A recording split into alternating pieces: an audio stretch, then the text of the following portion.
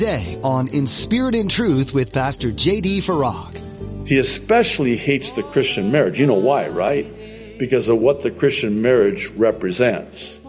It's a microcosm, a type of our marriage to the Lamb, our bridegroom, Jesus the Christ, with us as the bride. And by the way, the reason why he hates the Christian marriage and the Christian family with it, and certainly the Christian church, is because it is a microcosm of our relationship in heaven. You're listening to In Spirit and Truth with Pastor J.D. Farag of Calvary Chapel, Kaneohe.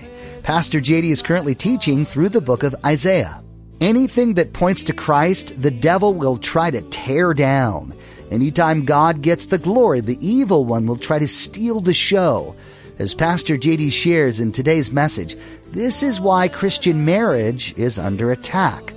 The marriage between a man and woman points to the relationship between Christ and the church. Now, be sure to stay with us after today's message to hear how you can get your own copy of today's broadcast. Subscribe to the In Spirit and Truth podcast or download the In Spirit and Truth iPhone or Android mobile app. But for now, here's Pastor J.D. in the book of Isaiah chapter 60 with today's edition of In Spirit and Truth. And then he also goes on later to say that whatever you do for the least of these my brethren, that's the Jews, you do to me, for me. So it could be, I don't know, I guess we'll find out soon enough, but if it's here in God's Word, it's going to happen during the millennium. All of those that persecuted and despised Israel will bow down to Israel. Verse 15, whereas you have been forsaken and hated, the most hated people on the face of the earth in the history of mankind. Whereas you have been forsaken and hated, so that no one went through you, I will make you an eternal excellence, a joy of many generations. You shall drink the milk of the Gentiles and milk the breast of kings. You shall know that I, the Lord, am your Savior and your Redeemer, the mighty one of Jacob. Hang on to that for just a moment. Verse 17, instead of bronze, I will bring gold. Instead of iron, I will bring silver. Instead of wood, bronze. And instead of stones, iron. I will also make your officers peace and your magistrates righteousness. Violence, verse 18, shall no longer be heard in your land, neither wasting nor destruction within your borders, but I like this. You shall call your walls salvation and your gates praise. Oh, I like the sounds of that. I like this a lot. Now, I realize it speaks to this transformation that will take place yet future concerning Israel, ultimately fulfilled in the millennium, and again, for the purpose of God being glorified. I think about Ezekiel 38, a prophecy, again, yet future, very well-known prophecy about this alliance of nations that invades Israel to take a spoil. Many believe it will take place after the rapture. We don't know. We can't know for sure. But there is this prophecy in Ezekiel 38, yet future, when Russia, Iran, Turkey, and this alliance of nations. Oh, by the way, breaking news this last week. Did you hear about this? Russia and Iran are joining together with China for a military. Oh, with the. Oh, man. I wish I could. But God, when you get to the end of this prophecy in Ezekiel 38, God declares, by the way, this is throughout, again, Scripture. He says, I got this. That's a very loose paraphrase, but basically that's what he's saying. I got you. I got you. They are going to suffer a devastating defeat, and it will be swift. Some Bible scholars and commentators believe it will take place within a period of about 24 hours. And it's game over, not for Israel, but for this alliance of nations that invades Israel. So they come against Israel, and God says, I got this. Watch me now. And he defeats them and destroys them. And it is a decisive defeat. I mean, decisive defeat. So there's no mistake. There's no question. There's no, I wonder if it was because, nope. Yeah, but what about the idea? Nope. Yeah, but Israel's very advanced. Nope. You know why? Because I did it. So that they will know that I am the Lord your God. That's why. In other words, I get all the glory. I get the credit for this one. You can't, even if you wanted to.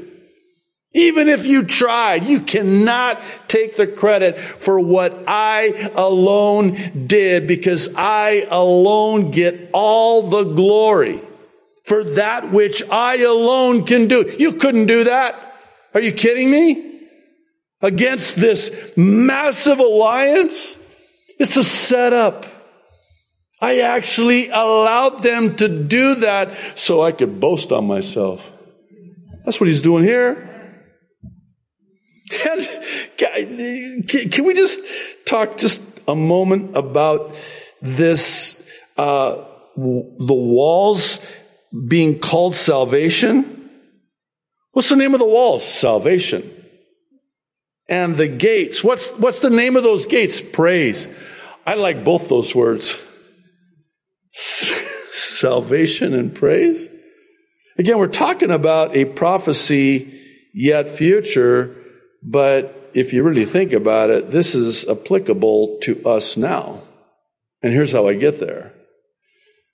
The walls to our homes, our lives, can be called salvation. And the gates to our homes and our lives can be called praise. No more wasting or destruction, because, see, the enemy comes to steal, kill, and destroy. Mass destruction. He wants to destroy our marriages. He wants to destroy our families. He wants to destroy our kids. He wants to destroy our churches. He especially hates the Christian marriage. You know why, right? Because of what the Christian marriage represents. It's a microcosm, a type of our marriage to the Lamb, our bridegroom, Jesus the Christ, with us as the bride. And by the way, the reason why he hates the Christian marriage and the Christian family with it, and certainly the Christian church, is because it is a microcosm of our relationship in heaven. I mean, we're siblings in Christ. You've ever thought of it like that? Just that one word can change the whole complexion. Now, if I say, hey, we're brothers and sisters in Christ. Amen, brother. We're brothers and sisters in Christ. Okay, cool. But when you say, hey, we're siblings, now maybe that's why there's sibling rivalry in the body of Christ, the family of God. But it's a microcosm of our relationship with our Heavenly Father. We're children of God. We're the bride of Christ. We're siblings in Christ. And that's why the enemy hates the Christian marriage, the Christian family. And I think we need look no further than to the measure of success that he's been met with in destroying the families. And he takes out the man. That's the bullseye. You smite the shepherd, you scatter the sheep. Man, if he can get that man, the man of the house. Man of the house. Well, that's an old phrase, isn't it? Is the man of the house in? I'm the man of the house. I'm the man. I wear the pants in my family. My wife tells me which pair, but I still wear the pants in my family. I'm the head of my home. Of course, my wife's the neck. She tells me which way to turn, but I'm the head of my home. I'm the head of the house. And Satan goes right for the head. And how many families have been destroyed Why? Because the walls were not salvation. The gates were not praise. That home became a sitting duck. I don't mean to flip it around on such a downer note, but it's true. That's why as the spiritual leaders in our homes, men, we need to man up. You'll forgive me for using that phrase. We need to man up. We need to take the lead. And let me define take the lead. And this, again, just for the guys, okay? This is really important. Please hear me out on this. We don't just take the lead when, hey, taking the lead, I'm the head of this home. How about taking the lead when it comes to leading the way in repentance? How about being the spiritual leader and leading your family to the cross? I mean, we want to take the lead because we're the man of the house, but that's not really what being the leader spiritually is. You're taking spiritual leadership. You're leading your family to the Lord and the things of the Lord and the ways of the Lord. You know what's sad? It's really sad, and I feel so bad for the wife when the husband, who should be the spiritual leader, abdicates his leadership in the home and forces the wife to take that leadership role. She was not called or even wired, for lack of a better word, to do that. That's not how God wired her. God gave that to the man. And by the way, this goes back to the garden, and I probably should, in all fairness, bring this into the discussion. You know, when, again, the curse was pronounced and the woman's labor would be increased, he told Eve that your labor in giving birth to a child, your birth pains will be increased. And then another part of that curse to the woman would be that your desire would be for your husband. Now, when I was a young Christian, I thought, cool. My wife is going to desire me as her husband. That's not what that means. You know what that means? You will desire to usurp your husband's leadership role. And you go throughout Scripture, and when you find men not leading, God raises up a woman. That is an indictment on the man. That is an indictment on the man. Where are the men? Where are the men? It is a sad indictment on a church, not this church, when you have no men and the women have to step up and take on that role of leadership in a church because there are no men to take the lead. And you've got women doing what, bless their hearts, but you've got women doing what the men should be doing. And it's not just in the home, it's in the church too. And that's a sad commentary, I have to say. See, women need that spiritual covering. That's the way God made them. And we as men, as the husbands, are the head. Now, here's my thought, and I don't want to go into a whole teaching on this, but this is very important. When you've got a man that is submitted to the Lord, you will find a wife that is submitted to that man.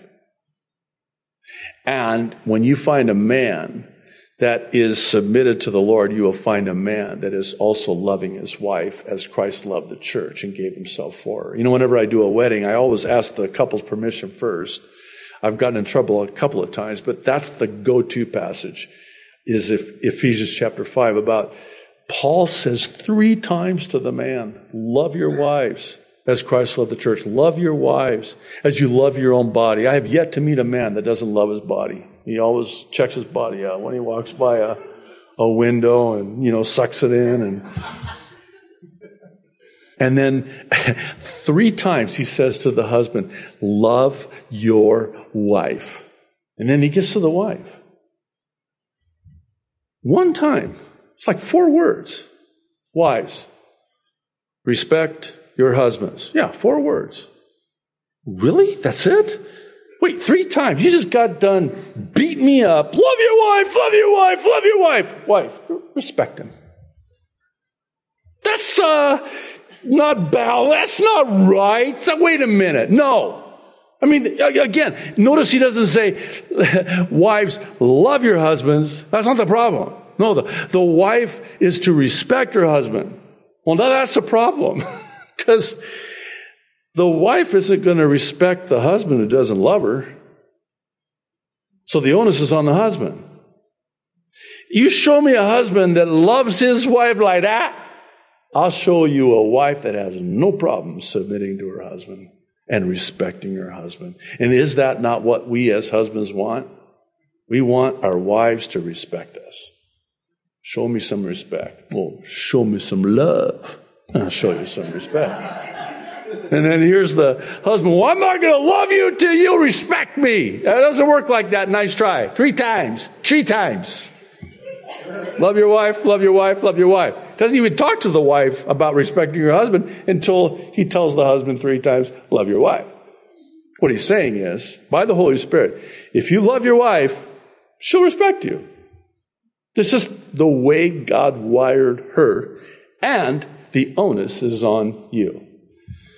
I'm so convicted right now. We're going to go ahead and finish up verse 19. The sun shall no longer be your light by day, nor for brightness shall the moon give light to you, but the Lord will be to you an everlasting light, and your God, your glory. There it is again. This comports with Revelation. This is weird, I know, and it jams a lot of people's gears, but we're not going to have the sun, the UV rays. No. You know what's going to light up heaven? The Lord. I know that's weird, especially for us in Hawaii. No sun. And it's even worse than that. There's no ocean. No ocean? How am I going to surf? Well, you just have to get the surfing out of the way in the millennium. But in eternity future, the new heavens and the new earth, there's no sea, there's no sun. He's the light. We'll find out soon enough how that's going to work. I don't think anyone is going to be in heaven going, I wish we had the sun. No, I mean, it's going to be sunshman. Whoa, we got the Lord. He lights up heaven. Verse 20, your sun shall no longer go down. Well, that's a good thing. I guess if you don't have a sun, you don't have a sunset. Nor shall your moon withdraw itself, for the Lord will be your everlasting light, and the days of your mourning, mourning, shall be ended. Verse 21, also, your people shall all be righteous. They shall inherit the land forever. The branch of my planting, the work of my hands, are you getting tired of hearing about God's glory? I hope not, because here it is. That I, keyword, may be glorified. A little one, verse 22, shall become 1,000, and a small one, a strong nation. And then here's how the chapter ends, and I want to just talk about this for a moment. I, the Lord, will hasten it in its time. What? Wait. What do you mean? That's kind of a curious promise. You're going to hasten it? Okay. Does that mean you're going to speed it up? Expedite it? I'm all for that. I mean, how many times do we pray? I prayed every Sunday after the prophecy update. Lord, come quickly. Hasten your coming. Don't delay your coming. Yesterday would be great for you to come. So what does this mean? Well, we can better understand this as when it's time, that's the qualifier, when it's time, God will not delay any longer. It's time. And He'll hasten it when it's time, in its time. I just thought of this, Ecclesiastes, remember that famous verse? We sing it, we know it. He makes all things beautiful in His time. His time is perfect because He's perfect. It's been said that God is never late, but neither is He early either. And truth be made known, we don't want Him to be early. His timing is always perfect. And so what He's emphasizing here through the prophet Isaiah is that His time is perfect. And when it's time, in His time, He's like, all right, let's do it. And He hastens, rushes in, because it's time. We're not going to delay any longer. It's time. The time has come. When it's time, that's it. He's going to do it. Now, what's the application for us? And we'll end with this. Well, so too is this true for us now. And what a time to have a promise like this. Because we don't know the day or the hour. We can know it's soon and it's close, and boy, is it. Are you kidding me? I mean, I'm looking at everything that is happening and the swiftness with which it's happening. And I know this is a silly way to say it, but when I go to Costco, I try not to buy green bananas. I don't know if they're going to be, if I'm going to be there. I told you it was a silly illustration, but you got the point. That's how quickly it can be hastened when it's time. When that time comes, that's it. We're out of here. We're out of here. No more delay. Can't wait. Lord, come quickly. I hope you're encouraged. I am. I know I am. Oh, my goodness. See, I got to own this before I can impart this. You cannot give to somebody something you don't have. I got to own this before I get up here and teach this. And sometimes that's a good thing because I get to really know this. And when I get up here to teach this, I mean, it's like, I can't wait to share this because this is so encouraging. Can you imagine how encouraging this must have been to them then in captivity in Babylon?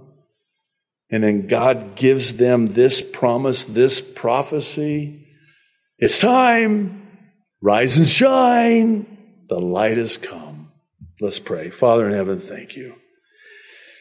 Lord, I pray that this chapter will have the much needed effect on us as it did for your people then to encourage and strengthen. Knowing that we have this to look forward to makes whatever we're going through easier to get through. Because this is going to happen when the time comes. And it's going to be all for your glory. And to that, Lord, we say, Maranatha. Jesus, come quickly. Lord, come. Come quickly, we pray. In Jesus' name, amen. We're so glad you joined us for this edition of In Spirit and Truth with Pastor J.D. If you think that the gospel is only in our first 4 books of the New Testament, you'll quickly learn through this book of Isaiah that the gospel is mentioned throughout. It must have been interesting for Isaiah to write the things he did in the course of his life. He was a prophet used by God who lived while several kings of Judah reigned. From their outright wicked behavior to a king like Hezekiah, Isaiah experienced the people living in rebellion and then turning toward God, realizing their need for him. God used Isaiah in a mighty way to influence these kings and to speak to them about what was yet to come. God can use you in the place you're at today as well. It may not seem as influential or powerful of a position, but God has you right where He wants you, to use you in the place you are. Are you involved in a local church? If not, we invite you to join us at Calvary Chapel, Kaneohe. We meet on Sundays at 8:30 or 10:45 a.m. and Thursdays at 7 p.m. for Bible study with Pastor J.D. You can get directions at our website, calvarychapelkaneohe.com. While you're there, be sure to check out Pastor J.D.'s additional teachings as well as his Mid-East prophecy updates, an accurate look at what the Bible has to say about this time in our world. That's all we have for today, but thanks for tuning in to spend this time with us. We hope you'll join Pastor J.D. for our next edition as we learn more valuable things from this interesting book of Isaiah, right here on In Spirit and Truth.